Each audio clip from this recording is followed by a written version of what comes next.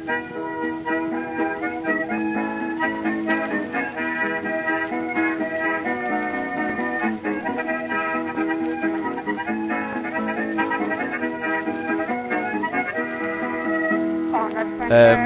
everyone, and welcome to the Shot Reverse Shot podcast end of year special. I'm Joe Gastineau. Hello everyone, and joining me as usual is Ed Davis. How are you doing, sir? I'm doing very well, very festive, preparing for the Christmas season and New Year, which I'll be spending back in England, so I'm looking forward to that. Back in Blay, hey Ed? Yeah, for drinking, so I'll be in England in body, but I don't know where my mind will be. Yeah, it is the festive spirit. It's also the time of year that people, including any old Tom, Dick or Harry on the internet, releases a totally meaningless, arbitrary list of what they thought are the 10 best films of the year, and it's pointless. It's a pointless exercise, but we're doing it because like we keep saying on this podcast, we are the definitive resource for any kind of film info, and anyone reading other lists might be kind of confused, don't really know what to think, so we're kind of just laying it down for you here right now. Yeah, everyone else has opinions, we have facts. Yeah, we do. What we're going to do is we're going to run through the events of the year in film, and also talk about films that disappointed us. Look at the box office winners and losers. We're going to look at the films that were just downright shit, and then run it down with what we think is the 10 best films of the year. But yeah, just to kick things off, Ed, 2013 has been, and I think this is a pretty kind of like widely held opinion or a consensus, it's been bloody great, hasn't it? It has. It's been a really, really great year. I mean, I joked on Twitter a few months ago now, around about the time Gravity came out, I noticed there was suddenly a big change in how people were considering the year, because for the first, I'd say 8 or 9 months, people seemed to be complaining, saying, oh, it's a bit, the summer was really drab and there weren't that many good films and it all seemed a bit sort of quiet, and then suddenly the last 3 months kicked in and it all seemed to turn around. At least that was the sense that I got. So I joked, says 2013 is the greatest year in the history of film if you ignore the first 9 months. Yeah, I remember kind of being in the middle of the summer and kind of being just kind of wholly depressed by what was on in kind of the summer blockbuster season. I think that it's kind of misleading to say blockbuster season now, because blockbusters kind of come out all year round now. But the summer blockbuster season was especially poor. And then I remember seeing all the reports coming back from Cannes, and I was thinking, Jesus, this Cannes lineup's pretty goddamn strong. This is going to be a really big kind of end to the year, and it really hasn't disappointed. No, I mean, you can really see just in the variety of films that we've had come out. I think you have something like Gravity, which is a big blockbuster that's actually hugely entertaining and really fun, and then you have something really small like Short Term 12, which I was a big fan of, which was made for like 10 pence and a bag of crisps or something. It was made for hardly anything, but it's a really affecting drama, and it really was a year in which it really kind of ran the gamut. Although there was good stuff kind of dotted all around. Yeah, it's been a big year for kind of geek news. There's been several occasions in 2013, sorry, oh yeah, that's where we are, 2013, where the internet has gone into kind of like a typhoon of nerd jizz, I guess you could probably call it, and mainly when it was announced that J.J. Abrams, saviour of the franchise, is taking on Star Wars, which has led to about 8 or 9 months of some of the worst film journalism you could ever imagine. Yeah, I think it gets to the point where casting news for the film seems to be, this person is a working actor, therefore they are being considered for Star Wars. With no kind of with no evidence to back that claim up, because I mean, really, everyone probably wants to be in Star Wars because it's such a cultural sort of touchstone for a lot of people, and obviously it would be a big payday. But I think at a certain point they just seem to be drawing names from a hat, like Ryan Gosling being considered for Star Wars. Why not? Yeah. I mean, doesn't seem like the sort of thing he'd be really drawn to. I imagine they probably went to his agent because he's an actor, and they probably thought they could get him, but I doubt that he's being seriously considered. And basically everything, or I think there've probably only been about 3 news stories about Star Wars this year that actually had any substance to them, which is J.J. Abrams being announced as director, Michael Arndt leaving as writer, and that's about it. And Nothing else. Jason Fleming inadvertently tweets a picture of the script that he's been given. Yeah, I think those are about the only sort of things. Everything else is just really nothing. Yeah, and it was kind of ludicrous. But Disney have also revealed earlier in the year that they're going to do a Star Wars film every year, which kind of goes... Well, it proves the point that I've made several times about Star Wars, that, but at this point, even at this point with 6 films, it's more shit than it is good.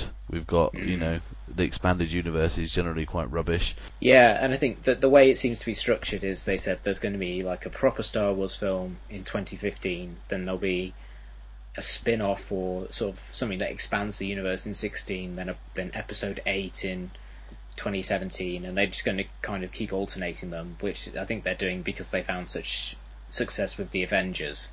And part of me, because I used to read all the expanded universe novels as a kid, and I was a huge Star Wars fan for most of my life, and I still have a great deal of affection for a lot of that stuff.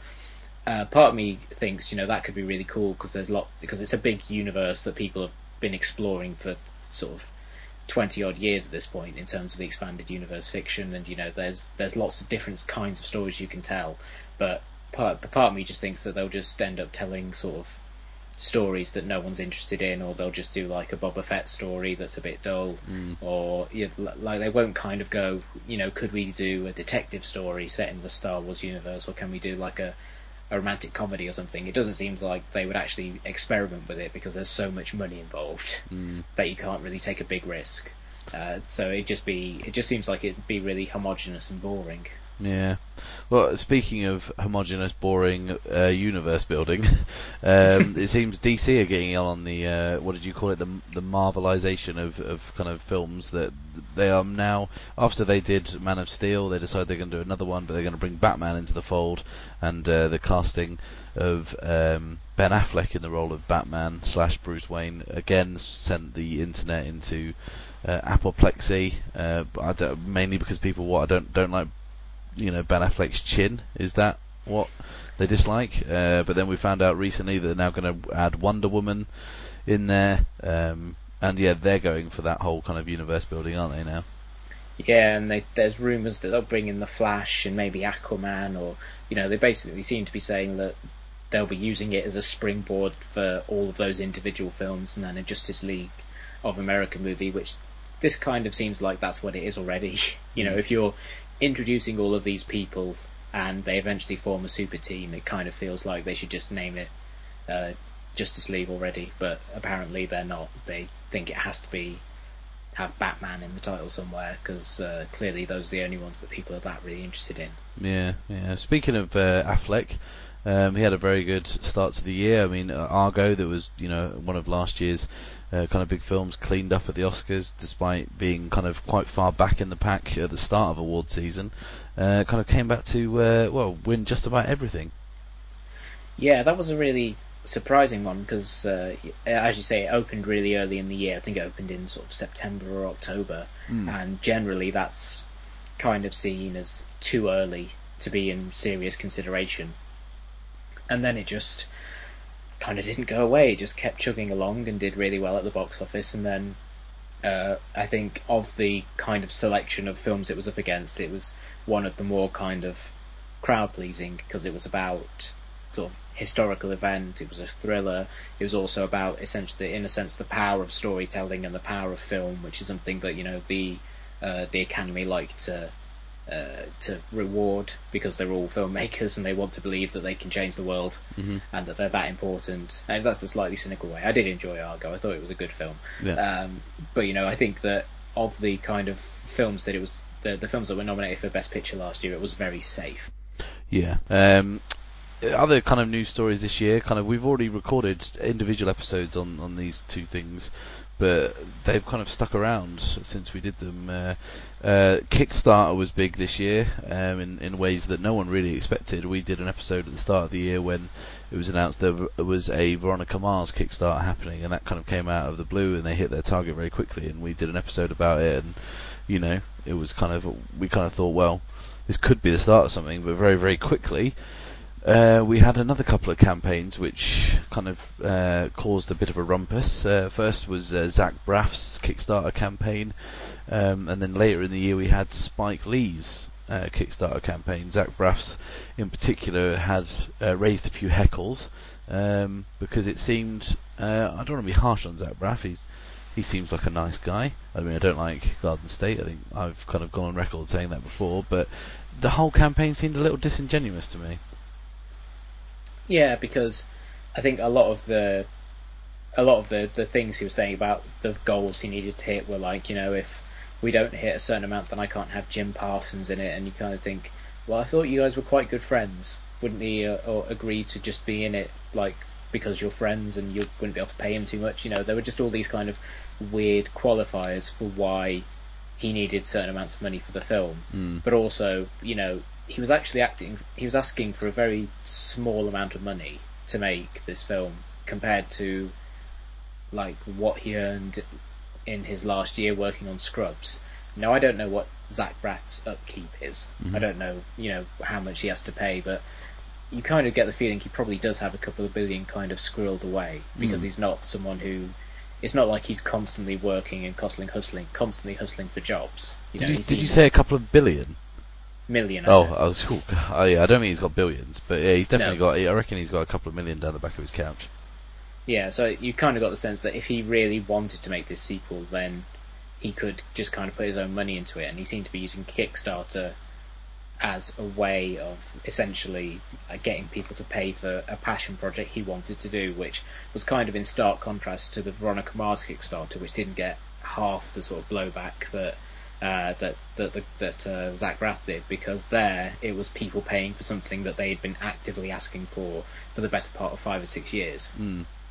So it wasn't a case of just someone going, I want to make my next film, you pay me, and you'll get nothing from it. It was like saying, we've tried to make this film for like 6 or 7 years, we know that you all really want it, this is the only way we're actually going to be able to make it. Yeah. The other thing we talked about in another podcast earlier this year, a bit more recently, that's been a kind of dominant news story of the year, is how distribution models are changing, and even since we recorded the episode like 6 weeks ago or however long it was ago, new things keep developing. New shows are announced on Netflix. Netflix are now going into documentary programming, and they're doing animation, and then other kind of streaming services are doing the same thing. And that whole idea that we based the episode around of Kevin Spacey saying it's now no longer film, it's no longer TV, it's no longer kind of serial drama, it's just content, it's just stories. That's fast becoming a kind of reality. Yeah, and to tie it in with the thing we were talking earlier about the Marvelization of cinema, you're seeing that with Netflix partnering up with Marvel and Disney to make TV series based on some of their characters. Like there's going to be a Daredevil miniseries, and there's going to be a Luke Cage miniseries, and I think that's really interesting because essentially it's their way of admitting these characters probably aren't enough to sustain a series on their own, but saying that trying to find a middle ground that allows them to make stuff that they know people want to watch because they're fans of the characters, but without them having to invest hundreds of $1 million making the film and then $100 million marketing it. Instead they pay a smaller amount, put it out on Netflix, and with probably a lower marketing push as well, and still get to use those properties and still get them out there. And you kind of can't imagine that happening as little as sort of 3 or 4 years ago. Like for so long people kept trying to make a Daredevil movie happen again, and if you'd said, oh, we're going to make Daredevil, but it's going to be a mini-series that's going to go up on a streaming service. Like a few years ago, people were like, oh, so you've kind of given up then? You've given up on doing anything worthwhile with it. Now it's like, ooh, this sounds really exciting. Yeah, I agree. what were the kind of the winners and losers of the box office this year? This year we had quite a kind of remarkable string of flops. I mean, am I right in thinking that over the summer didn't we have a few flops that contributed? They kind of went straight into the top 10 of biggest flops of all time. Yeah, there were some really, really huge ones. R.I.P.D. was probably one of the biggest. It cost $130 million to make. It grossed $33 million. Wow. In the US. It then made a whopping $44 million elsewhere in the world for a final total of $78 million. And, you know, the rule of thumb with these things is however much the film cost, it usually needs to earn twice that much to pay back the marketing budget. So R.I.P.D. really needed to earn about $300 million, and it fell somewhat short. Mm-hmm. A recent one on a smaller scale, Spike Lee's Old Boy, cost $30 million to make, grossed $2.1 million. Wow. Which is barely more than what the original made 10 years ago. So that's not been a success. There was also, in a sense, it was a very good year for original sci-fi in that there were a slew of original sci-fi films that got released. You had Oblivion, Elysium, Pacific Rim, and After Earth. Unfortunately, between them, those films cost $555 million, and they grossed $343. Wow. But worldwide, they made $1.2 billion, most of which came from Pacific Rim. Yeah. So those films, they all just about squeaked through, but they were, in terms of their domestic hauls, they're all pretty sizable flops, with all of them costing at least $100 million and making less than that. Who were the big winners this year at the box office? As of the time of recording, the number one film is Iron Man 3, which is unsurprising because it's a big Marvel film and it's essentially the sequel to the Avengers more than anything else. Yeah. You know, I think people kind of treat it as a follow-up to that film rather than to Iron Man 2. Hunger Games: Catching Fire has done amazingly well, particularly worldwide. It's really improved on what the first one did. Gravity, I think, was the big surprise hit. Because was that as high as number 3? I think it's number 5. Wow. Okay. Yeah, it's number 5 at the moment, so it's doing very, very well. That one has made $650 million worldwide, and it's a big surprise because I think in the lead up to being released, I think people were like, you know, it cost $100 million, so it's quite pricey. You know, it might make that back in America, and then it'll sort of make most of its money overseas, and then it opened 50 million and then just kept doing really well on the weekends and was a real event cinema that people wanted to go and see.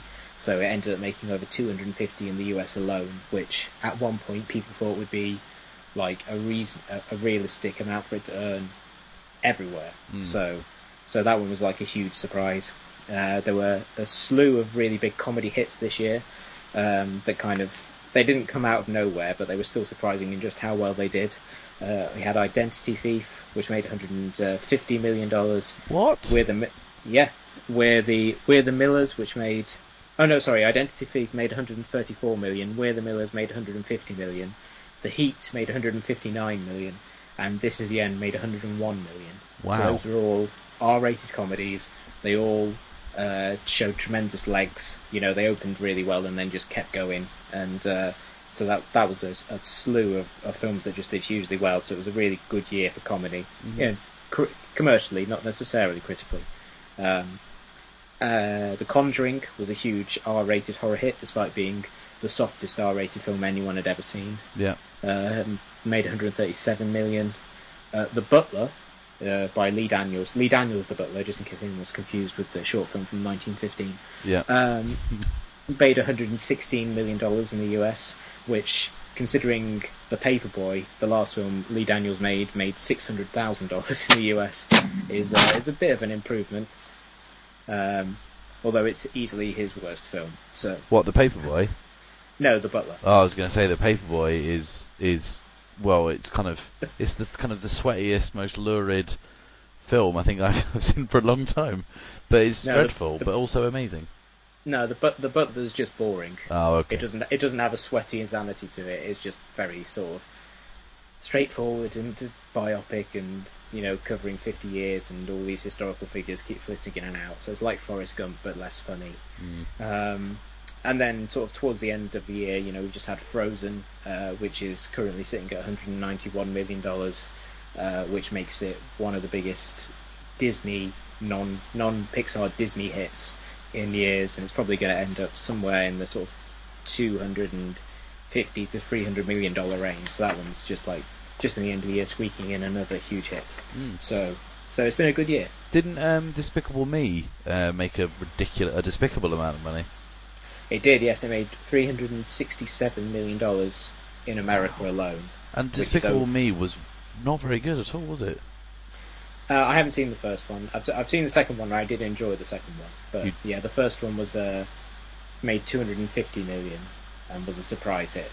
Right. Okay. But the second one just obviously converted that goodwill into huge success. Bit of a a film that we didn't mention there in the box office flops, but we've both seen it in the last couple of days, and I'd like to talk about it because it kind of forms part of 2013's rich film tapestry.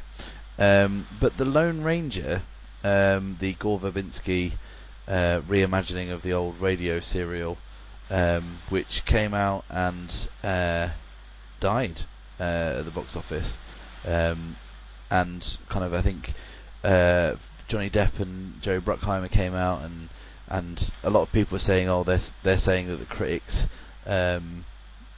I think there was a misinterpretation. A lot of people were saying that Johnny Depp and Jerry Bruckheimer come out and blamed critics for the film's failure, which kind of isn't true. If you kind of look at what they actually said, they were basically saying that critics in America were reviewing the budget and the troubles that the production had rather than reviewing the film, which is actually a fair comment. They weren't saying critics, have kind of gone against this film, because we know that's not true. Transformers, not critically well received, but it does okay at the box office. But Lone Ranger also fed into a couple of other news stories this year, in the fact that Quentin Tarantino came out and said it was one of his favourite films and got fucking pilloried for it online, which is weird to think. But we both saw it this weekend, and it's a hot mess. Let's not beat around the bush, but it's also loads of fun. It is. I think it's. The thing about them talking about the budget is very true in terms of it's kind of like Heaven's Gate, really. I mean, I'm not a huge fan of Heaven's Gate, but when that film came out, it seemed like everyone just talked about how much it cost and how much of a mess it was. And it was the same with The Lone Ranger. Everyone talked about how it, there were all these news stories about it running over budgets and how Gore Verbinski wanted to have CGI werewolves and he had to cut them, and they had to cut a sequence in which a train was destroyed, or in which a different train was destroyed, because there's a couple of trains that get destroyed in the film.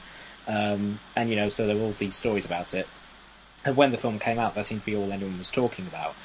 And there are things in The Lone Ranger that are worth kind of discussing and dissecting critically, sort of in the idea that it's a film about the way in which the image of Native Americans are kind of exploited for entertainment, which is an interesting point to make, but is kind of harmed by the fact you have a white guy playing the Indian. He tried as well to say, well, my grandma's grandma perhaps was Native American. I'm not buying that, Johnny.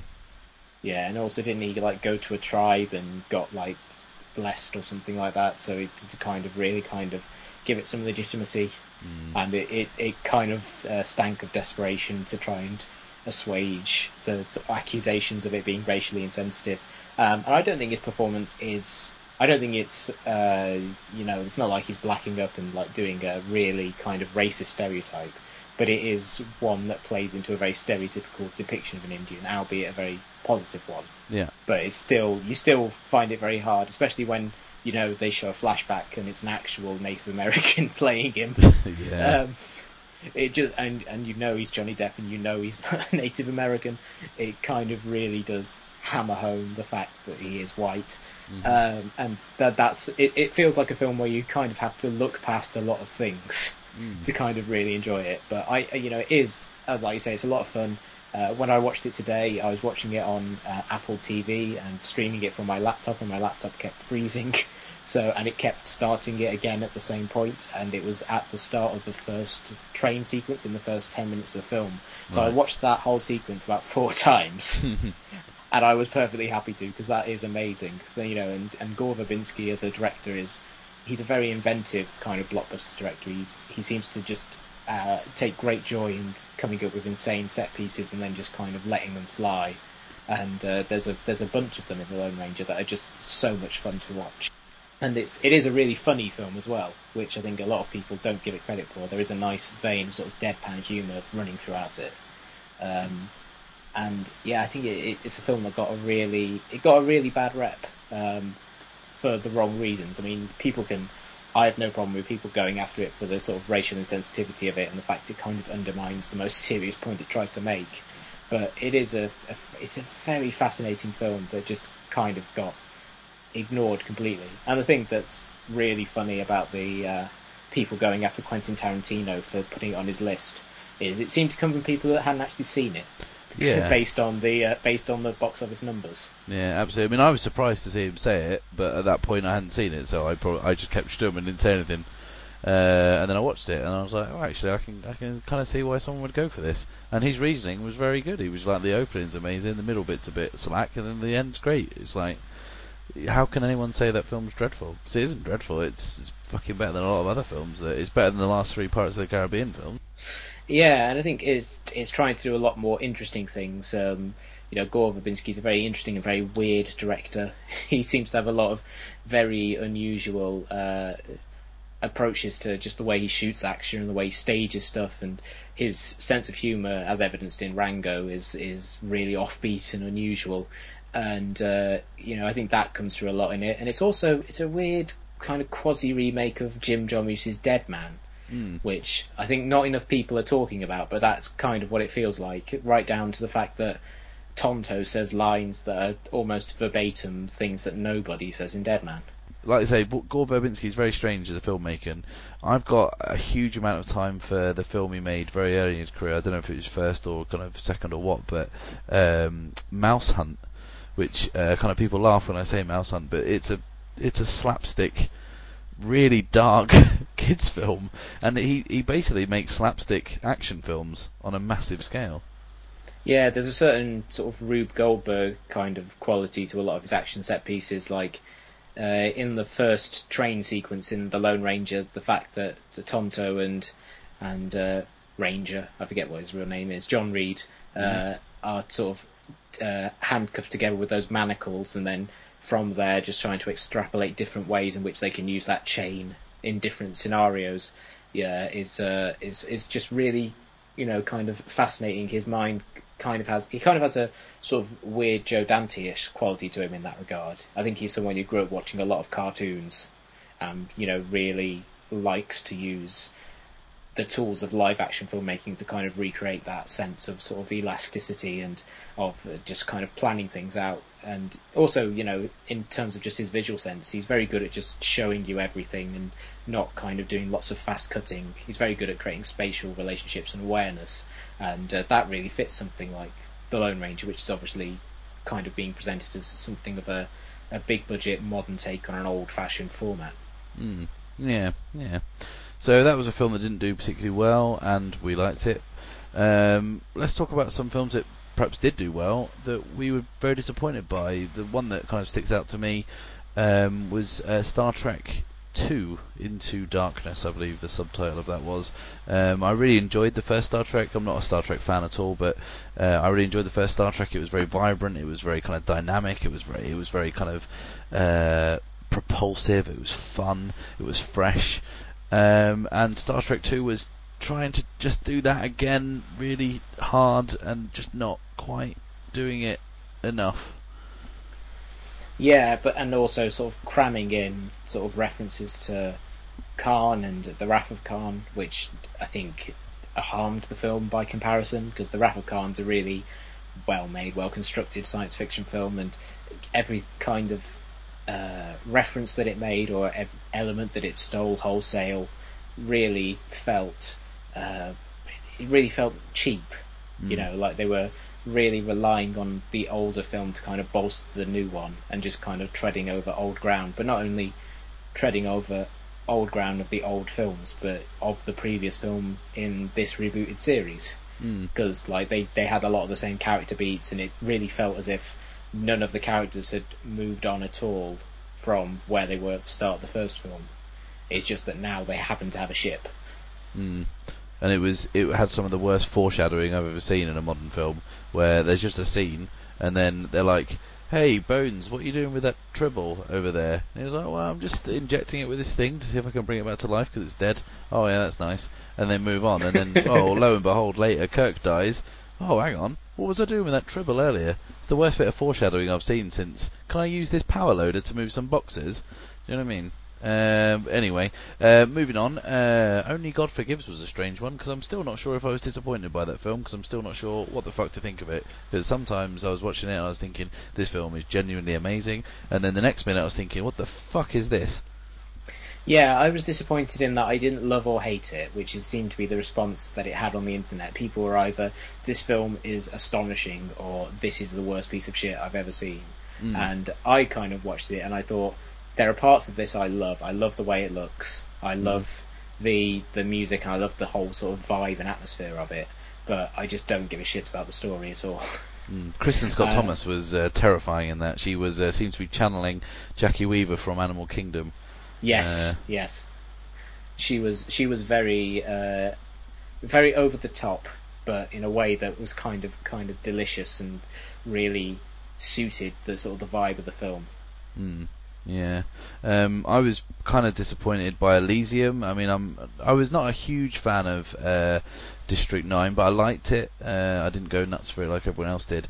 But Elysium, I watched the other day, and it just felt a bit flat and a bit tired. It didn't seem like there was much spark going on there. And I think that seems to have been the kind of the critical consensus of that film as well. That it kind of promised much but didn't quite deliver.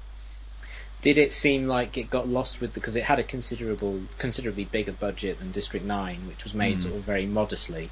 Do you think it kind of got lost in the desire to make it like this big effects-laden thing, that maybe the ideas got swamped by the effects? I'm not entirely sure because District 9 feels like a much bigger budget film than it is, just because it uses those effects so well.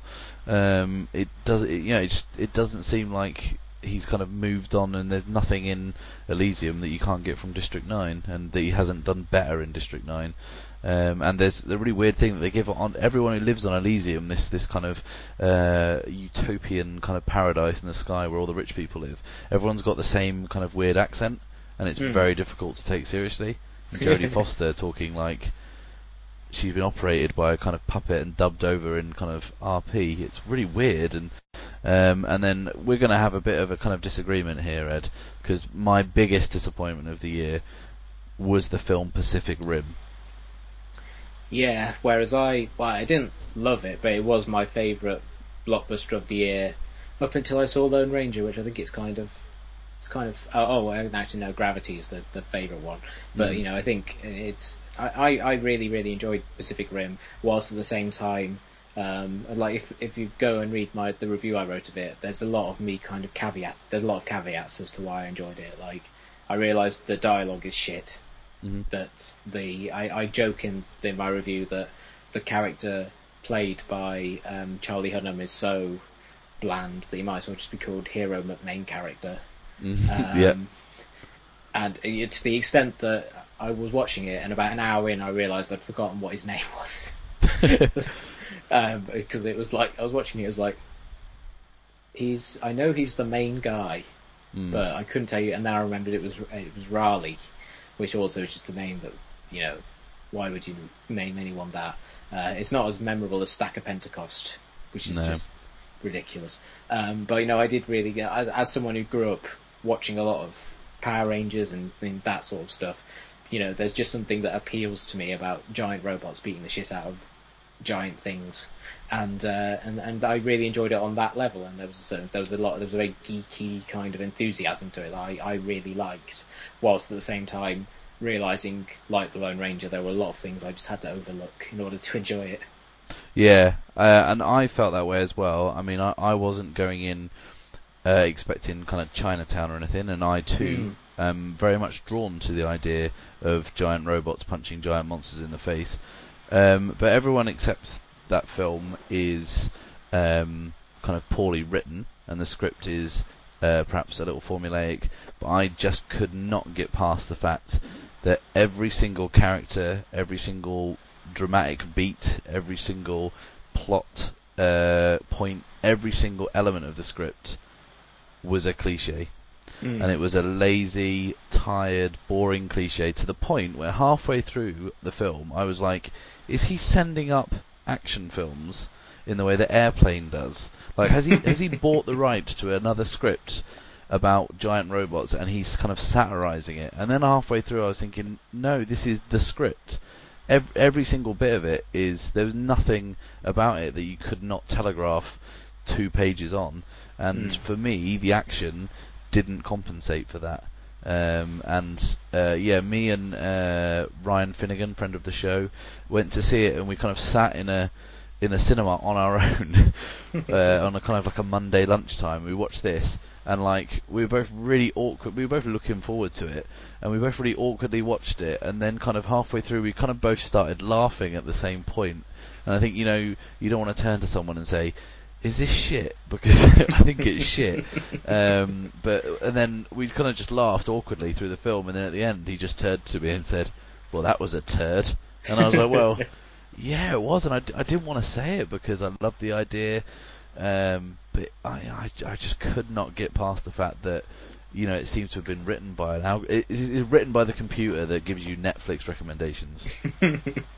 Yeah, I just could not get past that. I think it kind of goes back to something we talked about on a very old podcast where we were talking about the film Avatar, and we were talking about how everyone, even huge proponents of those films, were saying, well, the script's not up to much, but it's a mind kind of boggling spectacle. It's that same principle that there's a point where you can say, well, the focus of the film is effects, and the focus of the film is spectacle, and the focus of the film is action. And then they're saying writing doesn't matter. And that's what I felt Pacific Rim was. They were just like, fuck this, it doesn't matter.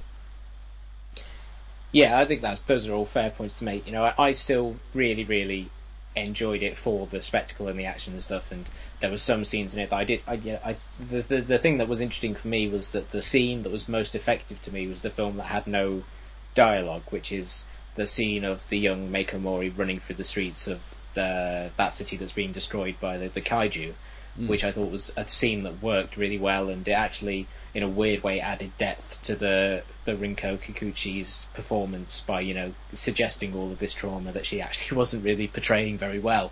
I think that it was something that worked very well in sort of a visceral way, but didn't, necessarily have that much in the interesting content. In that regard, it kind of reminded me of something like Enter the Void, which is a film that's, the content and the subject matter of Enter the Void is banal to the nth degree, but the form and the technical aspects of it are astonishing. And I think that Pacific Rim is kind of in the same sort of vein, although obviously not featuring hardcore sex or an on-screen abortion. Although you probably feel the whole film is an on-screen abortion, but it's a different thing. Yeah. Let's quickly run over the films that we thought were the worst of the year. I mean, we do have a bona fide winner that we've talked about before. We'll reveal at the end of this list. But this year did see some absolute turds. One of the worst, I think we've both seen it recently, was Man of Steel, the Superman reboot, because obviously we need a reboot after, 7 years ago we already had this. What a fucking stream of hot shit. Yeah, I think that there was so much about that film that just, from the very opening, it just felt wrong. Like when it's showing that super advanced civilization on Krypton, and it just looks like Avatar, but they've turned the colour down. Yeah, so it's just like, and when it actually gets to Earth, and there's that sort of slightly interesting stuff about his like really young childhood, but then every point of the Superman story they seem to tell, they basically seem to not want to be telling the Superman story, if you see what I mean. Like, the whole thing, my friend Lewis Davis, no relation, but a lovely guy, pointed out on Facebook that the whole point of Superman is he's meant to be a god who is instilled with a love of humanity by just sort of having a nice Midwestern family who kind of raise him and tell him that you need to be good. Whereas in the film, the message that Kevin Costner seems to give to his son is that you need to hide your ability even if people die, which is not a very Superman-y thing to say.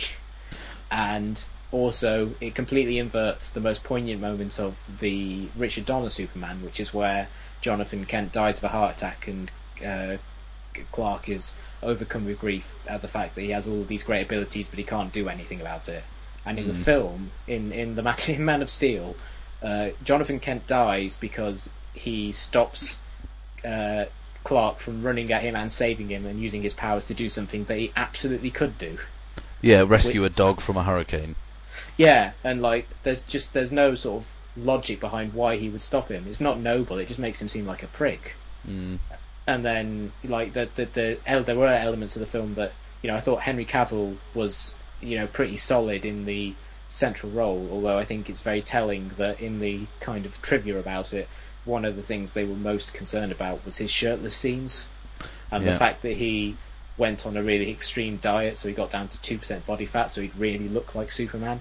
And it was a film that seemed really concerned with looking like a Superman film, but it just didn't feel like they had any sort of real grasp on who the character was, right down to, everyone goes on about the fact that in the final scene, literally millions of people would die because of the fight that Superman and Zod have. Which, if you're really Superman, what you do is you kind of take Zod and you fly with him to the Arctic where no one will get hurt.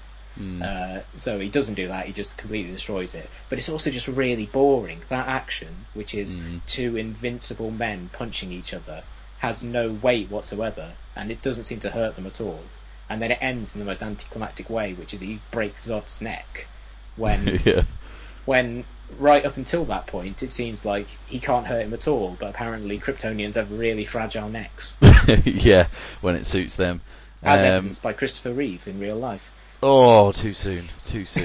I mean, I was going to say that like, the great thing that the Donner Superman does, is it makes an invincible alien vulnerable in a very human way. And they don't seem to manage that. And I don't want to say that it's because Zack Snyder isn't a good director, but it's probably because Zack Snyder isn't a good director.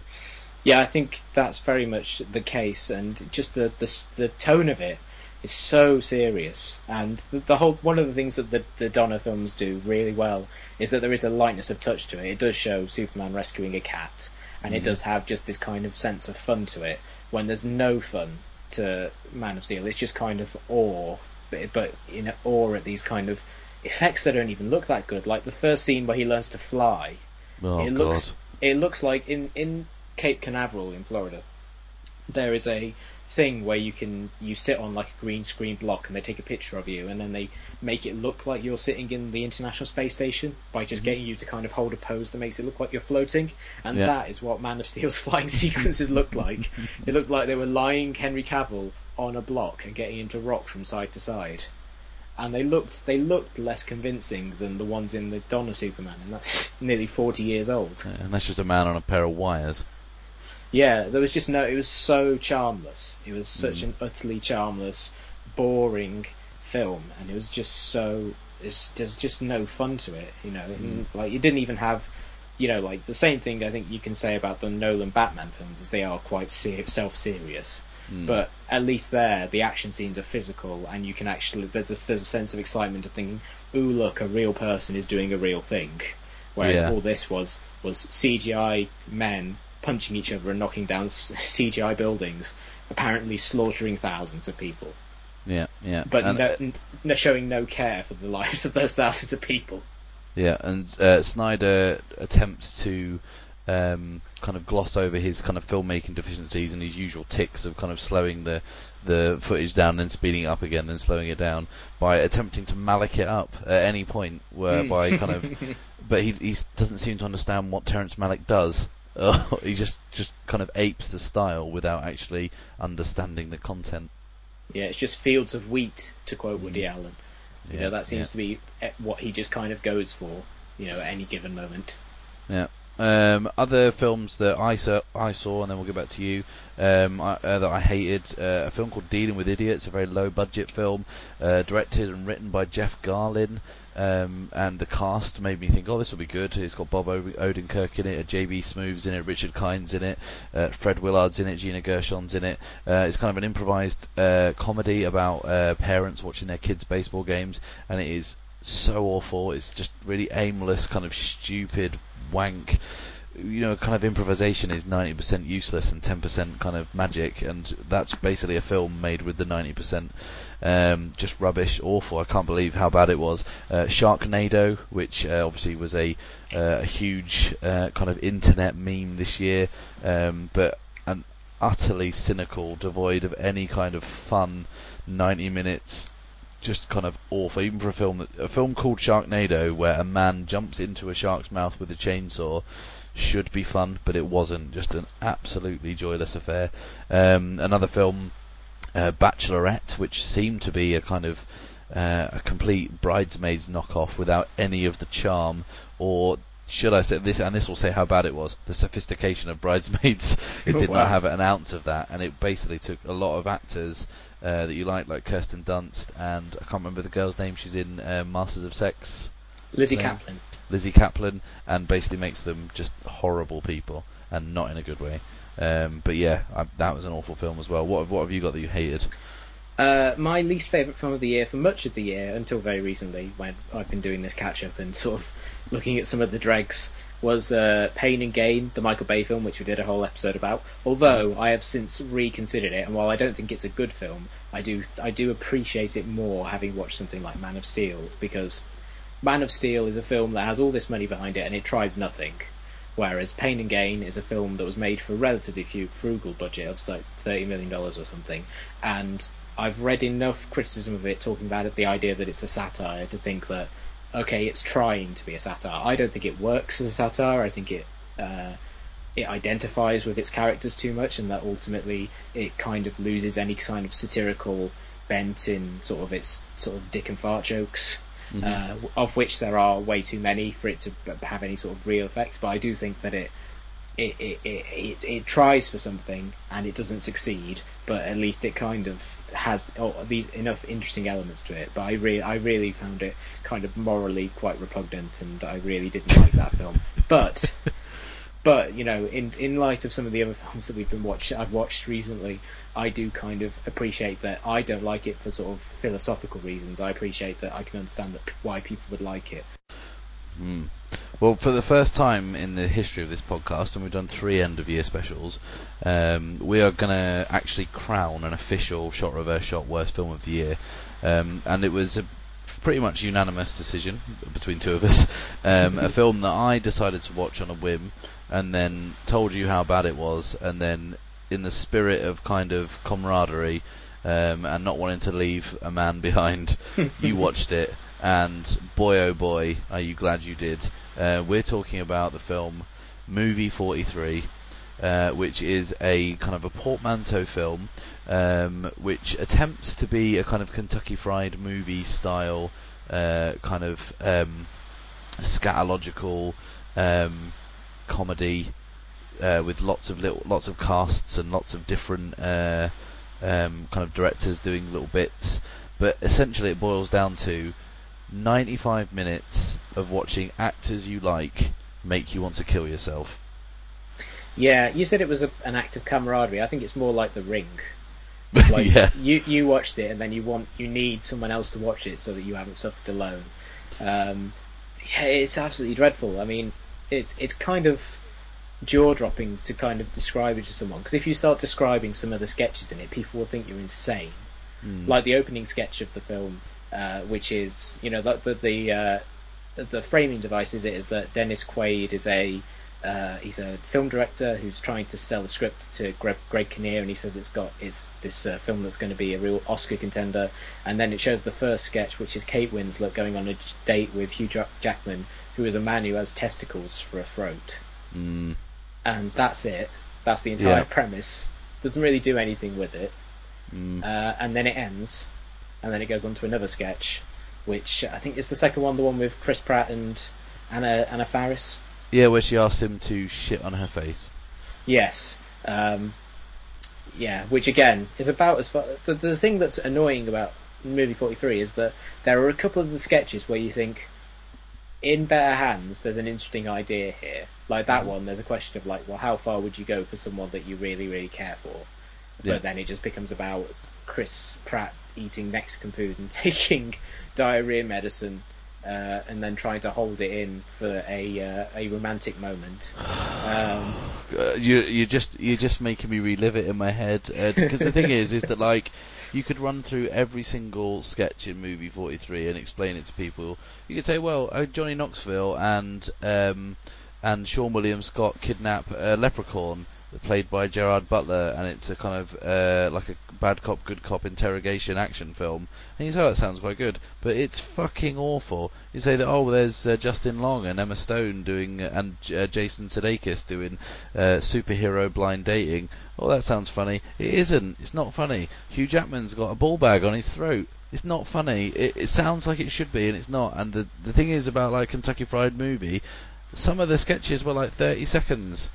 These go on for like 8 to 10 minutes each. They're interminable. Oh, what's that one at the end with the animated cat and Yeah. who is it in it? Is it Elizabeth Banks? Oh my fucking Christ, that's horrible. And I just watched it. I've got a general rule that I follow, and you could call it a code. That I'll always watch a film to the end, no matter how bad it is. And movie 43 really did push me to the very limit of that. That last sketch also is by James Gunn, who's someone I really like, and that's like I said, it's people you like who make you want to kill yourself. Yeah, between that and For the Dark World, he's got 2 films this year where he directed a scene in the credits that just made everyone go what. But he also, the one kind of sketch that you kind of think almost works is the one for me with Liev Schreiber and Naomi Watts, where they're a couple who homeschool their son, which means including bullying him. Yeah. Which is just such a strong comedic premise, but is undone by the fact that Liev Schreiber and Naomi Watts are not funny. No. And that's if Elizabeth Banks had been in that one, with Jason Sudeikis, that would have really worked. But again, they all felt like SNL digital shorts, and like the ones that were rejected, and they put it together in a feature. Yeah, but I think what you said about the ones that are 30 seconds long, the only one that's kind of actually genuinely funny is probably that one about how machines have children in them. Oh yeah. Which is about 2 minutes long, so it's still slightly too long for the premise.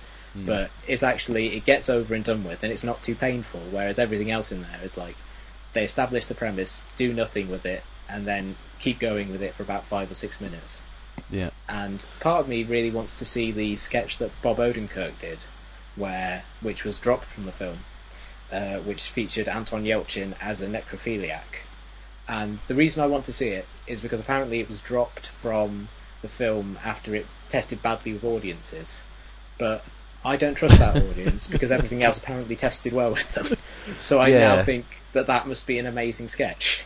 I've just had the Stephen Merchant Halle Berry sequence come back to me, where they go on a date and they do a sequence of escalating dares, which again starts out reasonably funny. Like there's a bit where Stephen Merchant dares Halle Berry to go and blow out a blind boy's birthday candles. That was funny. And then by the end, when Stephen Merchant has had plastic surgery to make himself Chinese. Oh God. And Halle Berry has got tits that are like the size of like 3 medicine balls each, and she's getting them out and stirring guacamole with them. Ah, Jesus Christ. That's not even at the end though. That's like the third dare is her stirring, which is the problem with that sketch, is it escalates way too quickly. Yeah. It runs out of places to go by like the third dare. Yeah, I mean, it's the kind of big screen version of like Two Girls, One Cup. Like, curiosity may get the better of you, but dude, seriously, you can't unsee movie 43. It's a fucking horror show. Yeah, so that one's gets the crown for worst film of 2013 by a considerable margin. Yeah, it can't get much worse than that. So anyway, let's talk about some good films, and let's do the shot reverse shot best films of 2013. list. We picked 15 each. We gave them all a kind of mathematical weighting. We combined it together and kind of came up with a winner. It's a surefire system that works every time. And yeah, we've done it and we've come up with a cracking list. Like I say, it's a very good year this year. And we're very, very pleased with the 10 that we've got. So we're going to run through them now with you. But first we need to hear, for the very last time this year, the Shot Reverse Shot Top 10 jingle.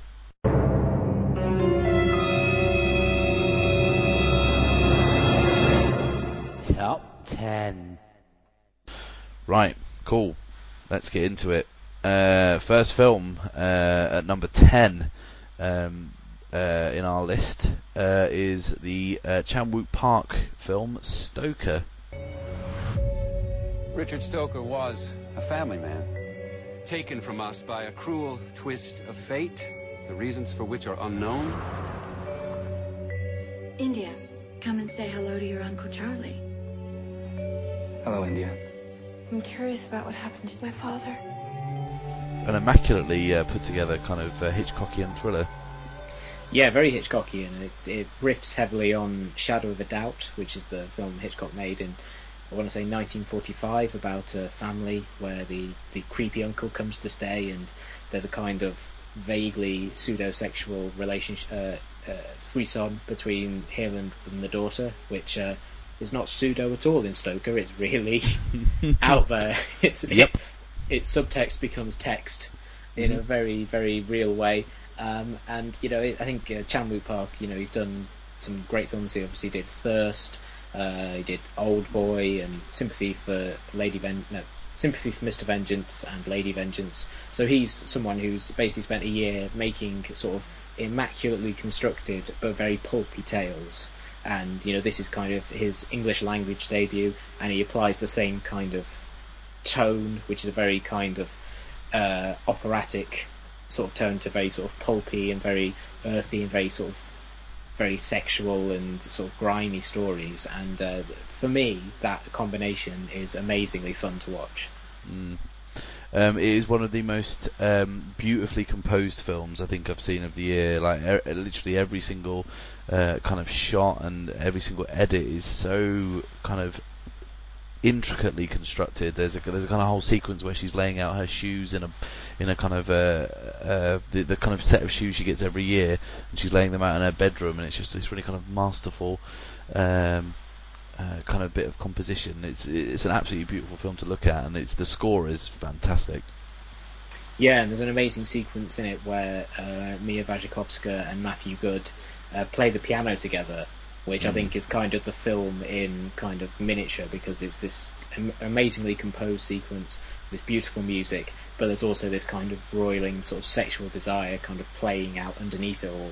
So you have the contrast between these very kind of lusty and earthy kind of desires, and this kind of really kind of beautiful music playing out, and you know, it all looks amazing, and everything about that sequence is just the film kind of compressed. Except there it doesn't have Nicole Kidman, who is kind of giving one of the most insane performances of her career.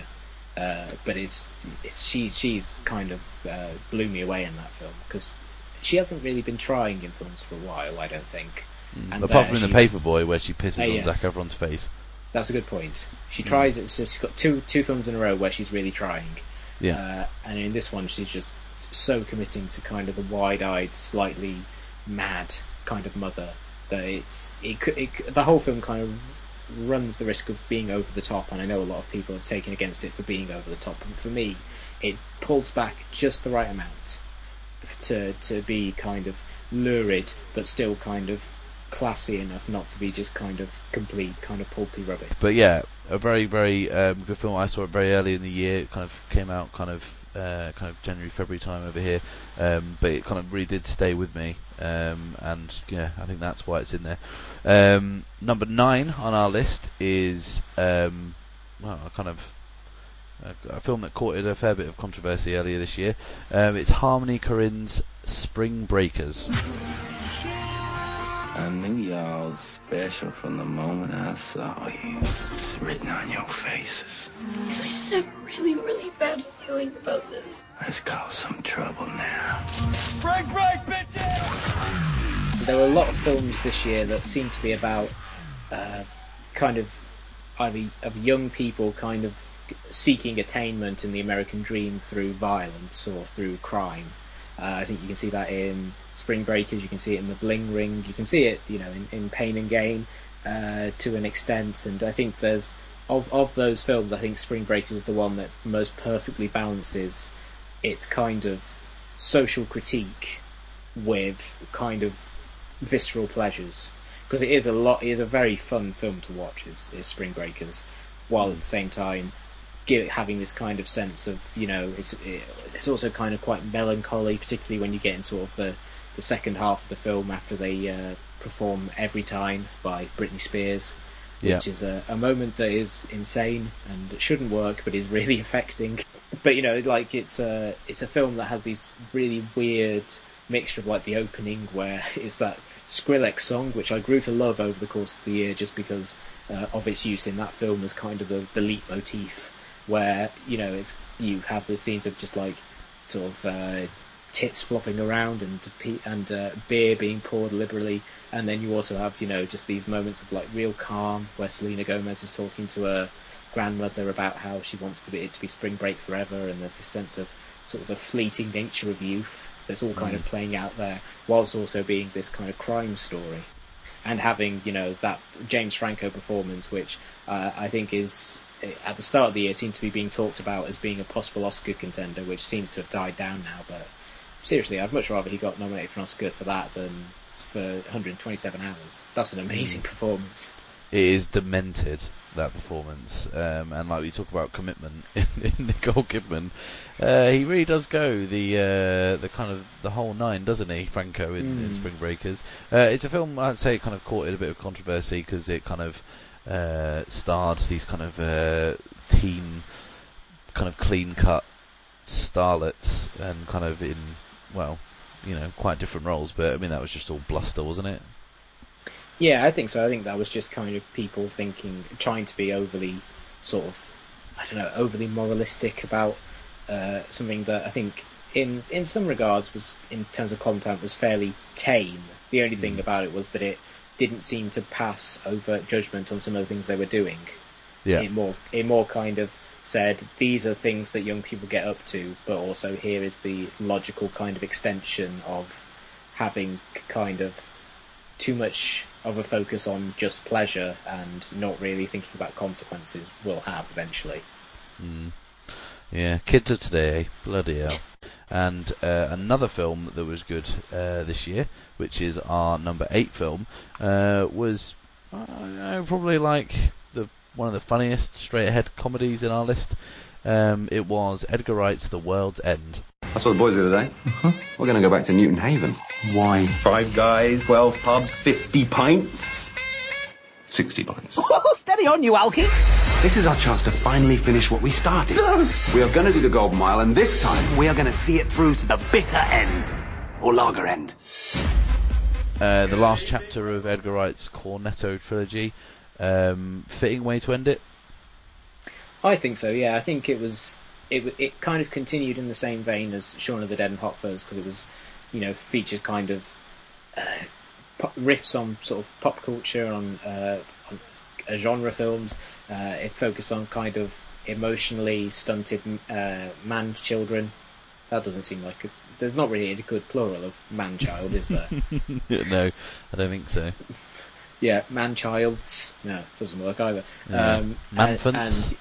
Manfants. Yeah.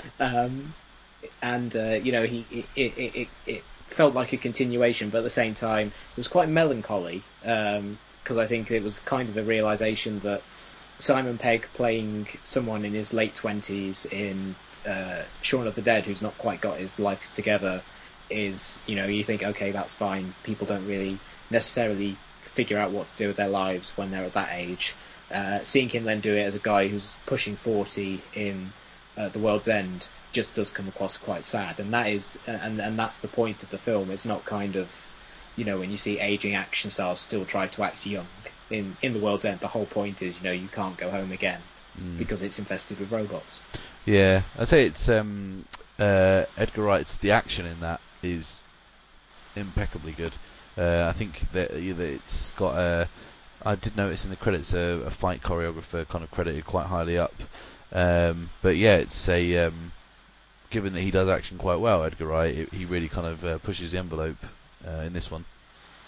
Yeah, I mean the bar fights in it. Bar fights are fairly a kind of a cinematic staple. There have been lots of bar fights in cinema, most of them in westerns. Mm-hmm. But I felt he really upped the ante in this one. The various bar fights, they escalate nicely from the first one where they're fighting them in the toilet cubicles, and the robots kind of come apart in their hands and then keep fighting up until the big brawl in the beehive, which has the great running joke of Gary King trying to finish his pint and constantly getting interrupted by people punching him. Yeah. It's. I would say if I was to have one criticism of The World's End, is that it's the pace is fairly relentless, and towards the end it kind of runs out of steam for me. The bit where we actually find out what's behind all the kind of robots, where we kind of we can add spoilers, where Bill Nighy is the kind of the voice and explains it, and then it just kind of ends, and then we have that kind of coda. It kind of just runs out of puff a little bit for me.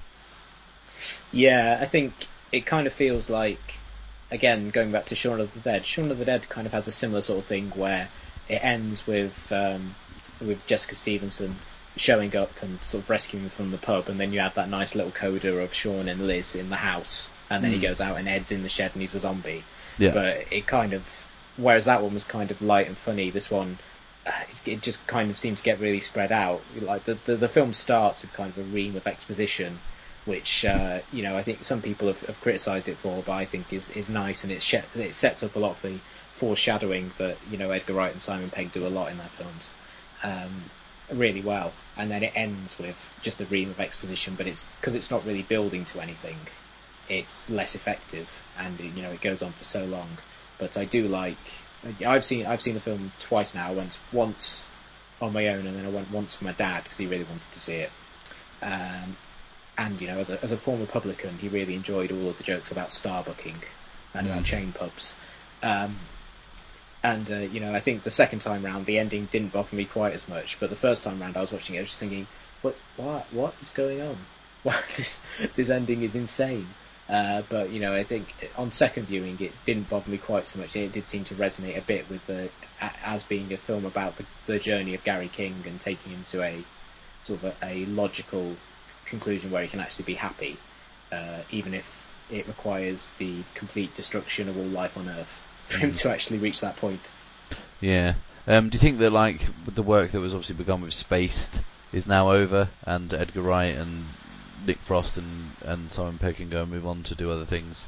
So it certainly did feel like that to me. Yeah, it definitely felt like the end of that stage of their career. I think they've said they all want to work together again, but they all want to do something that's as far away from the stuff they have been doing as possible. Like, they don't want to do it that's just a riff on a pop culture theme, and they probably will focus on different characters. So I would like to see them work together again, but I hope that it's like they take a few years away and do their own projects, and they come back maybe with something a little different. And obviously Edgar Wright's got Ant-Man due, which is probably going to be either a huge hit or a massive flop. It's kind of hard to judge at this point, but he seems to be sort of very busy, and I think it's just getting to the point where it's going to be harder for them to get together and work together. So it feels nice that if they don't work together again, they kind of thematically kind of capped it off nicely with The World's End. Yep. Number 7 on our list of the best films of 2013, or our favourite films of 2013, is a film that literally only just qualifies, having come out just in the very start of the qualification period for this list, and that is Quentin Tarantino's Django Unchained. I like the way you die, boy. He is a rambunctious sword, ain't he? What's your name? Django. The D is silent. Yeah, kind of very, very, very nearly did slip out of this list because you kind of forgot it was actually released in this period because it kind of just sneaks in at the start. But yeah, a really, really strong effort from Mr. Tarantino, who does know what he's doing. I'd say he does. Yeah, he knows what he's doing. Does that man, and he knows how to put together a luridly entertaining western. And we just talked about The World's End and maybe running out of puff at the end. We'll kind of before we talk about what's good about Django. I'd like to just get something of a complaint that a lot of people have about Django Unchained, which I will kind of air now to get out of the way, is that the first 90 minutes of that film is a 5-star movie. The last 20 minutes, I'm going to say it's probably a 2-star movie. Which kind of stops it being bona fide Tarantino classic for me, because, once Mr. Tarantino himself turns up, and we know he's an actor of limited capability, but I can take him in Reservoir Dogs, I can take him in Pulp Fiction, but why did he do that in Django? Yeah, why did he show up with a ludicrous Australian accent in a scene that completely stops the film dead? Yeah. In terms of its pacing, because up until that point, like you say, it's a 5-star movie, it rollicks along, and then it has this weird... I've seen it, the theory that because it references the German story of Broomhilda, that story has a similar structure, like the hero gets close to reaching his goal, and then he's kind of taken back and he has to go through it again. Which is why it does have that little sort of detour, and I can understand that as like the justification for why it's structured that way, but at the same time I do think it makes for a really lumpy and anticlimactic. Well, not really anticlimactic, because then it does end with him blowing the shit out of that house, which is quite entertaining. But yeah, that the scene that kind of bridges those two, of him being taken away, even though it does show that he's kind of grown as a character and he's learnt all of these tricks from Christoph Waltz, it still feels off, and it still feels like something that could have been dropped or that he could not have acted in. Yeah. And it would have been better. But let's not be around the bush. The first 90 minutes of that film are absolutely electrifying. Yeah, I mean, you and I both really like Inglourious Bastard, and it feels like a continuation of that in a lot of ways. It's a really propulsive and entertaining and really just ridiculously funny sort of riff on an established genre. And it also has the undercurrent of being sort of about slavery and and that sort of thing, which is perhaps not quite as important. The film itself is not quite as important than Quentin Tarantino seemed to say it was when it came out, but it still makes for a really entertaining examination of the issue and the legacy of slavery, without becoming either too light to kind of have no weight, or too serious that all of the kind of really fun interaction between Jamie Foxx and Christoph Waltz looks insubstantial in comparison. I mean, those two, Tarantino and Waltz, are just such an amazing pairing. I don't think he's ever found an actor who is so good at delivering his lines and making them sound not kind of really artificial, which I think is something that he kind of struggles with in some of his other films. In that one, because of just the way he says it and that kind of really light German lilt he has, and the way he slightly over-enunciates every word. It just adds a little sort of kind of comic kick to everything he says, and it was really nice, because in Inglourious Bastards he's so charming as Hans Landa that you really just kind of you kind of think, I really wish he wasn't an awful, horrible person and that I have to root against him. Whereas in this one, it's like, finally I can root for the guy I find really charismatic and fun. Yeah. Number 6 on the list is a kind of a surprising entry that I didn't think would make it to this list, and mainly because it's a film we both saw at Dotfest, and neither of us considered it to be even the best film we saw at Dotfest. We both liked it, we were both affected by it, but we didn't consider it the best. But I think I'll probably speak for both of us here. It has kind of stayed with us ever since, and I think we're seeing a big critical response to that film. It's topped a lot of Film of the Year polls. It is Joshua Oppenheimer's documentary, The Act of Killing. Born free as Has any other film this year quite kind of gotten under your skin as much as that film? Because I know it hasn't for me. No, none have got under my skin quite as much as that film. No scene has really affected me as much as the last scene of that film, where Anwar Congo goes back to the place where he killed all those people and just starts retching, and seems to have this sudden realization of the horrible things that he's done. And no film has just kind of really just kind of occupied my mind quite as much as that one. Just in the sort of the way that it's a really hard film to talk about because there's so much going on in it. Yeah, for the uninitiated, it's a documentary in which explores what happened in the kind of, is it Sumatran genocide? And essentially this is a genocide that isn't kind of reassessed by the population of Indonesia. It's celebrated in the way that, like, people in England kind of get nostalgic about Top of the Pops. They show like bits where on mainstream television they bring on the kind of perpetrators, the kind of mass murderers of this kind of genocide, and they're kind of celebrated as kind of heroes, and they're just gangsters. They're kind of just racketeers, and it's just the film kind of does this kind of amazingly bold thing and asks the perpetrators of the genocide, who obviously are unrepentant and kind of, you know, are celebrated in their country, to reenact in any style they want the killings and the acts of killing, hence the title, that they perpetrated. And from that point it just gets fucking weird. There's musical bits, there's kind of horror bits, there's cross-dressing, there's it's so surreal, but yet just kind of, it's basically like being punched in the stomach for 2 hours. In a good way. In a good way, yeah. I mean, I think as we said on the Dotfest podcast, that after I saw it, I went for a burrito and I just kind of sat on my own and kind of just wanted to cry a lot. It was kind of, it was really hard to watch.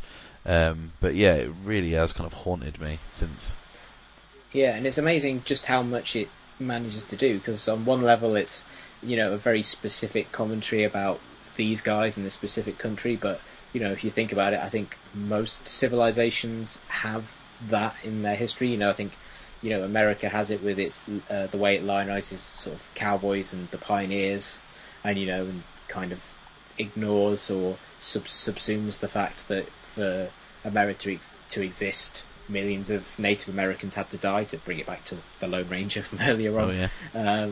You know, I think that England certainly has it, you know, our colonial history, and the thing that's unique about the act of killing is that it forces the people who carry these things out to reassess it in their own lifetime, whereas I think with the Western and with the colonialism, we have reassessed them after the fact and realised they probably weren't very good things to do, but it's too late to kind of make amends or to really ask those people, you know, what did you think? You know, what were you doing? Whereas here you see the people who carried out these horrible things being legitimately unrepentant and thinking that what they did was good, except for Anwar Congo, who through the course of the film starts to talk about the fact he has doubts and he has kind of a realisation, to quote that Michelin Webb look, are we the baddies? You know, he kind of has that realisation that he was probably a monster, and that is something that's really fascinating to watch play out, and, you know, over the course of a documentary. Yeah, I mean, I've got kind of I think that'll be a strong contender for documentary at the Oscars. I think it's really caught on. I mean, I think it's the ICA in London have played that have played the act of killing for 3.5 months continuously, which is crazy for a documentary. Yeah, and I think it's a testament to the impact that it has on people, that once you see it, it's one of those films that you feel you have to talk about. Yeah, and you tell people you have to see, not because, you know, something like Blackfish, which has kind of been a cause celeb, because, you know, lots of people have been to SeaWorld and now they're just kind of going, oh, it's so terrible, you know, all these things that have been going on. You know, the act of Congo, the act of killing, even, you know, it goes far beyond that to just kind of say, look at the terrible things that people are capable of, and look at what happens when someone is forced to confront that fact. It really does get under your skin, because it makes you reassess what you think about humanity, really. Yeah, which is more than movie 43 makes you do. The next film on our list, we're into the top 5 now, is Alfonso Cuarón's Gravity. Astronaut is off structure. Dr. Stone is off structure. Dr. Stone, detach. You must detach. If you don't detach, that arm's going to carry you too far. Listen to my voice. You need to focus. I'm losing visual of you. In a few seconds, I won't be able to track you. You need to detach. I can't see you anymore. Do it now. Now, in terms of kind of action spectacle mixed with kind of survivalist character drama, yeah, it was probably pretty good. Gravity. Yeah, I'd say so. It's, this was one of those films that I was really looking forward to pretty much throughout the year, but really I've been looking forward to it for about 4 or 5 years, ever since it was announced that, Alfonso Cuarón wanted to do a movie set in space with only 2 characters. I just kind of thought, well, that sounds very intriguing, because I'm a big fan of sort of anything that really pares down cinema to its basics.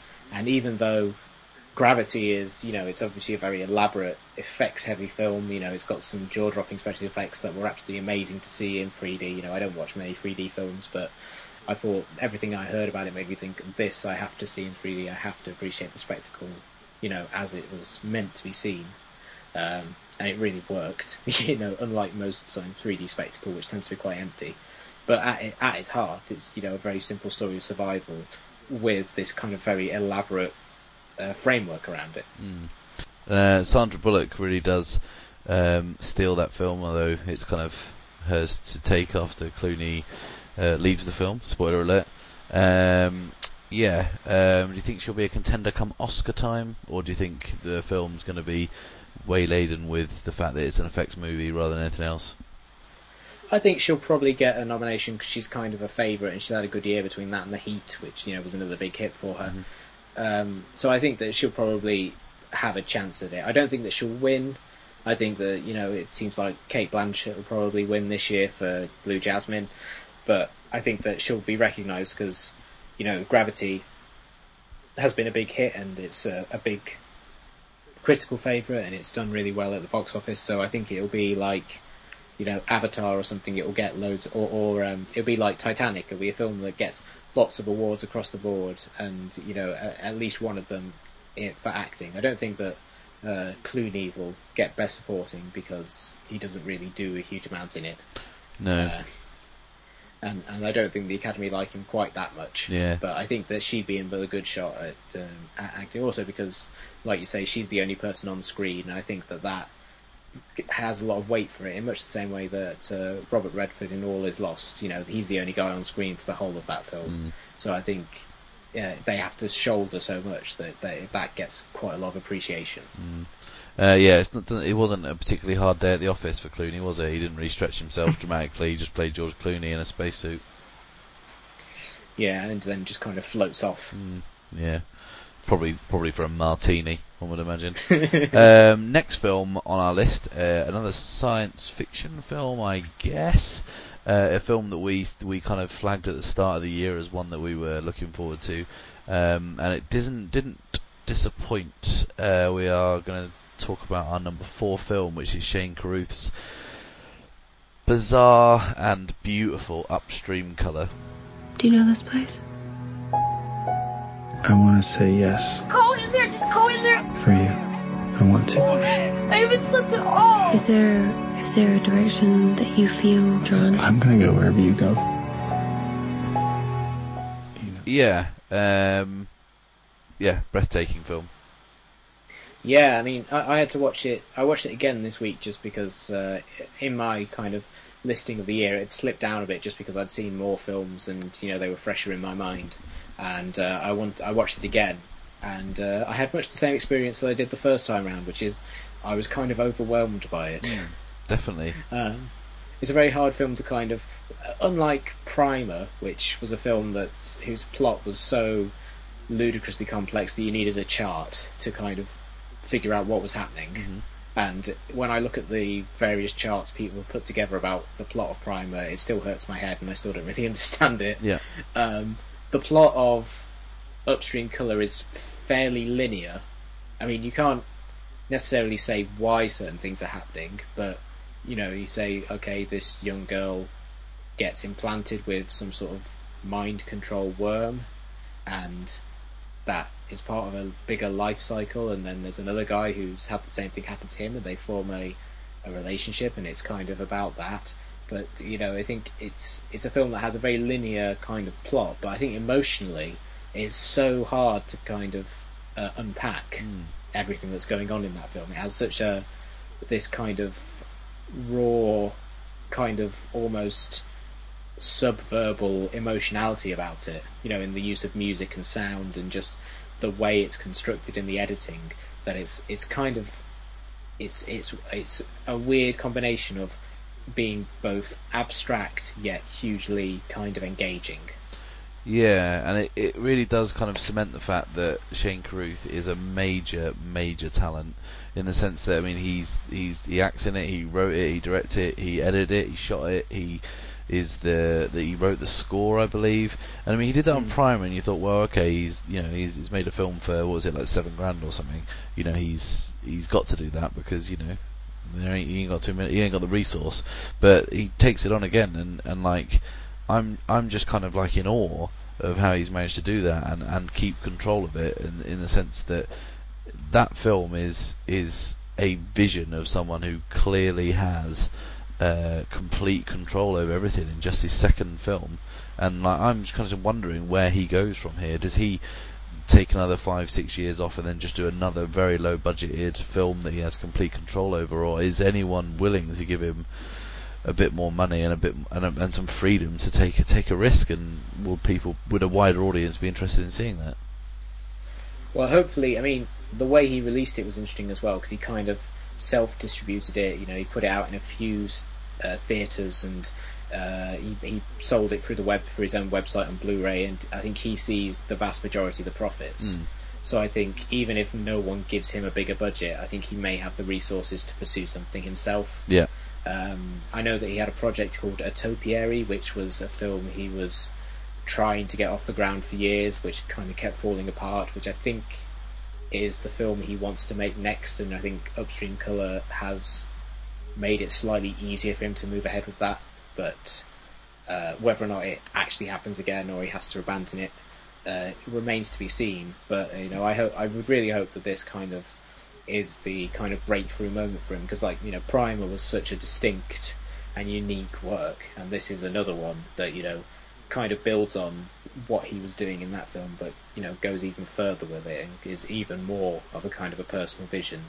That I just really hope he can just keep making films, even if we have to wait kind of sort of 9 years between them. If they're all as kind of jaw-dropping as Primer and Upstream Colour, then I think it's worth the wait.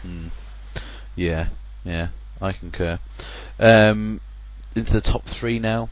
To the serious end of the best of list. A film that, like, we were probably unlikely to not enjoy, given how big a fans we are of the first 2 films in this rarest of beasts, a perfect trilogy. It's Richard Linklater's Before Midnight. And how did you two meet? We met about 18 years ago. We kind of, sort of, fell in love. And a decade later, we ran into each other. No. You wrote a book, and I read about it and went to look for it. Oh, that's pretty romantic. We knew what we were going to... Well, we kind of knew what we were expecting, and didn't disappoint, did it? No, I think it was, like we were talking about with The World's End, it felt like a natural continuation of the first 2 films. It was in style, it was these 2 characters that we've grown to know over the years, just kind of walking around and talking to each other, and having these conversations about love and philosophy. But it also kind of explored their relationship in new ways. It showed them as parents, which obviously I hadn't seen them in the first 2, because in the first they're both single, and second they're both coming off of sort of relationships that are failing, and here they're parents with 2 kids. and then you also see them as a couple having a real kind of knockdown fight that takes up the last sort of half an hour of the film, which I think turned a lot of people off the film in some ways, because you go to the first two films for the light, fun, romantic comedy elements of it, and then Before Midnight kind of completely turns that on its ear by saying, no, you're going to watch these people have a real fight like what real couples have. Yeah, and it's so true as well. That fight is kind of so grueling and realistic of how actual couples fight. It's really kind of hard to watch. And it's a really interesting film, Before Midnight, because we've seen the first two films, but in both cases, they haven't seen each other for a long time. So like the first film, they just meet, and it's their day of they meet and they spend a day together. The second film, they meet after having not seen each other since the first time, and then the third film, they've been married. Are they married? I can't remember. Or are they just living together? They're not married, but they live together. Yeah, live together, have had kids, and so we get an actual whole. There's backstory in there that needs to come through, and there's also, it feels a little kind of different from the other films in that we have a big scene with other characters. They have a big dinner scene, don't they? And in those bits, the film doesn't work quite as well as it's when it's those two. But when it's just those two, it's just like, spending time with old friends.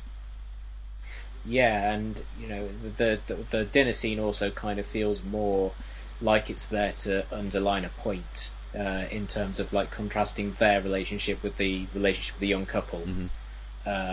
Whereas I think the other films are great because they don't really feel like they have to belabor that point. In the second film, they don't have to kind of place them in a situation where you're just underlining how these people have changed. It just emerges naturally. Whereas I think there it kind of feels more schematic and more forced. I mean, I still quite like that scene. I do think there's a lot of fun conversations in there, but those two have got such amazing natural chemistry together that when you add other people to it, it starts to feel a bit off. Yeah. But that's the only real false note in the whole film. The whole film is just such a wonderful exploration of a relationship that's been going on for so long, and that we as an audience have been following for so long, even though we've only seen like 3 days in the lives of these two people. But we really feel as if we've got to know them in that time. Yeah. Perfect trilogy, do you think? I'd say so. Yeah, I think all three of them, each film kind of feels like it completes the previous film in the series. Like, I don't think anyone was really kind of clamouring for a sequel to Before Sunrise. I think some people probably were worried about it because they didn't want to know what happened to them after they left. Yeah. But, Before Sunset came along, and it was just such a wonderfully poignant look at what had happened to those two people, and in retrospect it kind of coloured and changed the opinion of the first film, because you suddenly know what happened to them, and suddenly it casts it in a different light. And then this one does exactly the same thing to the previous two, and I think that it doesn't feel like they're just releasing these films and sort of chasing and doing the same thing over again. Each one builds on and creates the sense that it's a complete story. And I think that's rare. I can only think that and Toy Story are the only trilogies that actually do that well. Yeah. No, I concur. So that was number 3. Number 2 in our list, a film that I've seen the most recently out of all of these. The film is our only foreign language entry, which is, unless you count the act of killing, well, I'm not going to. The film Blue is the Warmest Colour.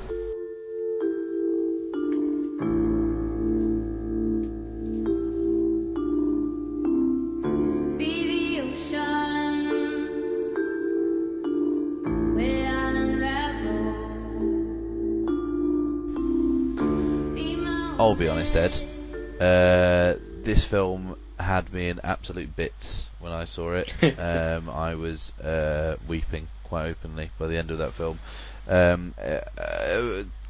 Ostensibly, it's a kind of a 3-hour coming of age story, and without doubt the best comic book adaptation of the year.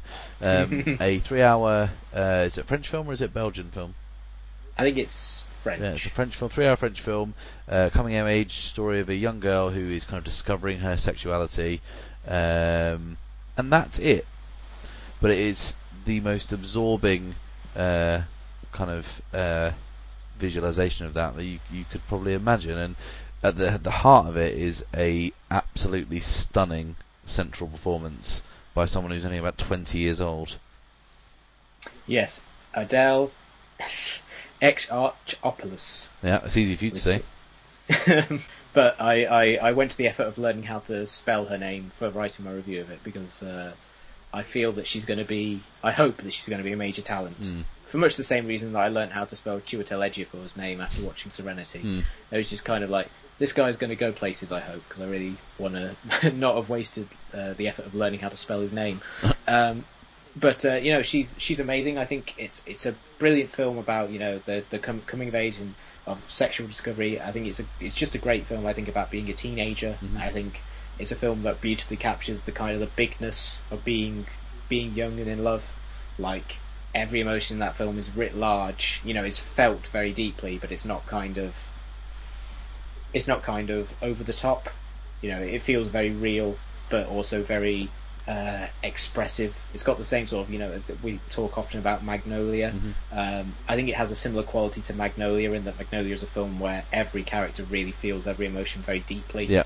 And that's the same sense I got in Blue is the Warmest Colour, except the focus is really only on sort of two characters for the entire running time. And that kind of makes it's both intimate, yet it's also this really epic exploration of one girl's kind of this kind of formative relationship that's clearly going to affect her entire life going forward. It also feels like it deals with the passing of time incredibly well. And it kind of starts, the opening shot of the film is Adele basically running and being late for a school bus, and then kind of without it making too much of a show of it, by the end of the film she's a qualified teacher, she's got a job and an apartment, and like, this film was shot with the actress must have been 19 maybe when she filmed this, 18, 19, and it was filmed over a couple of months, and the kind of just that, the acting to pull that off as being kind of like that first love thing to being a kind of an adult but still struggling with that was just amazing. I also found we probably can't talk about Blue is the Warmest Colour as much as I'd want to without mentioning the kind of explicit sexual nature of it. A brouhaha has been around, but I'd just like to say it's just people being squeamish at the fact that they're lesbians. Yeah, I think there is that. I mean, the only other thing that there's that video of lesbians watching it and then kind of commenting on it, on the sex scenes, saying that it kind of is a little bit acrobatic, I would say, in places, and a little over the top. But the way I kind of took those was I kind of thought they were very kind of expressive. They're kind of ways of really illustrating the way in which their relationship changes over time. Yeah. Particularly that first sex scene, it's just so over the top, and so many positions, and just really, really gets into it. Yeah, they run the gamut. But it's really trying to express just kind of the overwhelming kind of excitement and the desire to discover, of being in love for the first time, and sort of the beginning of a relationship. And then as the film goes along and you see the different, there's only a handful of other sex scenes, they all have a different kind of tenor to them. They're all different, and they become sort of more loving than just explicit as the film goes along. And I think that they serve, in my review of it, I said they serve much the same purpose that like the dance and the song and dance sequences do in Singing in the Rain. They're there to express what the characters are feeling. Yeah. They are also a little bit there for kind of for prurient purposes. It's hard, they are very hot sex scenes. It's, you can't really get around it. But I think that people who just focus only on that, are trying to make them seem more lurid than they actually are, and they kind of miss the broader point of why they're in the film. Yeah, I think that I'd much rather see that as an expression of female sexuality than having, Michael Bay introducing his female characters with upskirt shots. Yeah, exactly. The thing with Blue is the Warmest Colour is that it shows them as people first, and then shows them the beginnings of the relationship, but then just kind of sitting and talking on the bench and talking about literature, and you kind of see the growing attraction there before it gets to the sexuality. You know, the sexuality is obviously underpinning their chemistry in that scene, but like that's kind of the undercurrent. It's not treating them as sexual objects instead of people. Yeah. An absolutely beautiful film, and like I said, it had me in bits, and absolutely loved that film, and I expect it to be there or thereabouts come award season. Now we're down to the last one. It's our best film of the year, our favourite film of the year. It's going to join the hallowed ranks of our previous awards winners, which we picked The Artist 2 years ago as our favourite film of the year, and last year we picked Searching for Sugar Man as our favourite film of the year, and obviously those are the two highest accolades those films received, and this year we bestow that honour upon our favourite film of the year, which is Noah Baumbach's Frances Ha. Tell me the story of us. Again? We are going to take over the world. You'll be this awesome publishing mogul. And you'll be this famous modern dancer. We love, and we have a shared love of Greta Gerwig. It's probably fair to say. By golly, now I hope everyone loves her after this. Yeah, she is absolutely amazing in this film. I think this is the best expression of her kind of personality and her kind of attributes as an actress that she's had so far. She's really funny, she's really awkward and weird at times. She's got a great physicality about her, certainly in the dance scenes in the film. But I think it's just like Blue is the Warmest Colour. It's just a wonderful expression of youth, and particularly an exploration of kind of the aimlessness of being sort of someone in their 20s who hasn't quite figured it out yet. Yeah, which is the sort of thing that can be very navel-gazy, but I think Greta Gerwig and Noah Baumbach really express it in a way that is kind of really vibrant and alive.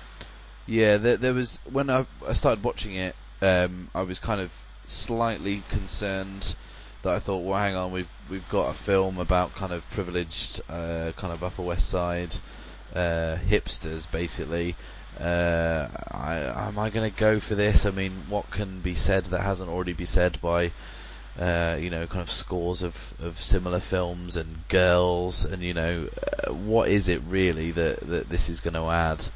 But it's the kind of Once Upon a Time in the West of films about privileged Upper West Side people struggling with their futures. It's the film that encapsulates everything that those other films were trying to say, and just does it so perfectly, and it's all focused through the most utterly charming turn by Greta Gerwig. In anyone else's hands, that character would have been absolutely insufferable, but she is the hero of the year for me. Yeah, and I also think, I think you and I are fairly down on the term mumblecore, not necessarily the films. We think that there's lots of really good stuff in that genre, but the term itself is kind of lazy. Lazy and horrible, and is used kind of more as a pejorative than as an actual way to describe films. But I think it's interesting as kind of being about a similar sort of subject matter to those films, because those films are all, not all, but mostly, they were about like 20-somethings who haven't quite figured it out. But this one, because it's shot in beautiful black and white, and it's all very composed, and everything's shot really beautifully, it has this nice kind of contrast between the kind of fuzziness of the story and just how sharply everything is shot. In a similar sense, it kind of tips its hat to a lot of new French New Wave films, and those kind of have a similar quality to them as well. It looks beautiful, but the story itself is all about someone who's just kind of tumbling through life and kind of doesn't have anything to kind of hold on to. Yeah, I liked it when someone said that Blue Jasmine was the second best Woody Allen film released this year. And I think that's quite, I mean, it's a bit of kind of snarky journalism, but Baumbach really is moving into that territory, isn't he? Yeah, he's definitely, in terms of certainly the scene of her at the sort of the dinner party, just kind of being awkward and talking to people and trying to make jokes, that felt very Woody Allen-esque. Yeah. It felt like something you would see in Manhattan or Annie Hall, where someone is somewhere where they kind of don't want to be but have to be, so they just end up making fun of everyone there and making them feel horribly uncomfortable. Yeah. I've been at several dinner parties like that, but didn't quite come out of it with the same grace and style that Frances does, and she doesn't. So, yeah, I'm really pleased that Frances Ha is getting kind of named in all these kind of end of year lists. I don't think I've seen an end of year list so far that doesn't include it. I think it's really nice to see a kind of an indie film, I guess, and not one that's a really obvious indie crossover doing so well. Yeah, it's not a film that kind of you feel has made concessions or is really watered down to appeal to a mass audience. It's not that it's like it's not inscrutable like Upstream Colour or anything. It's not a really kind of.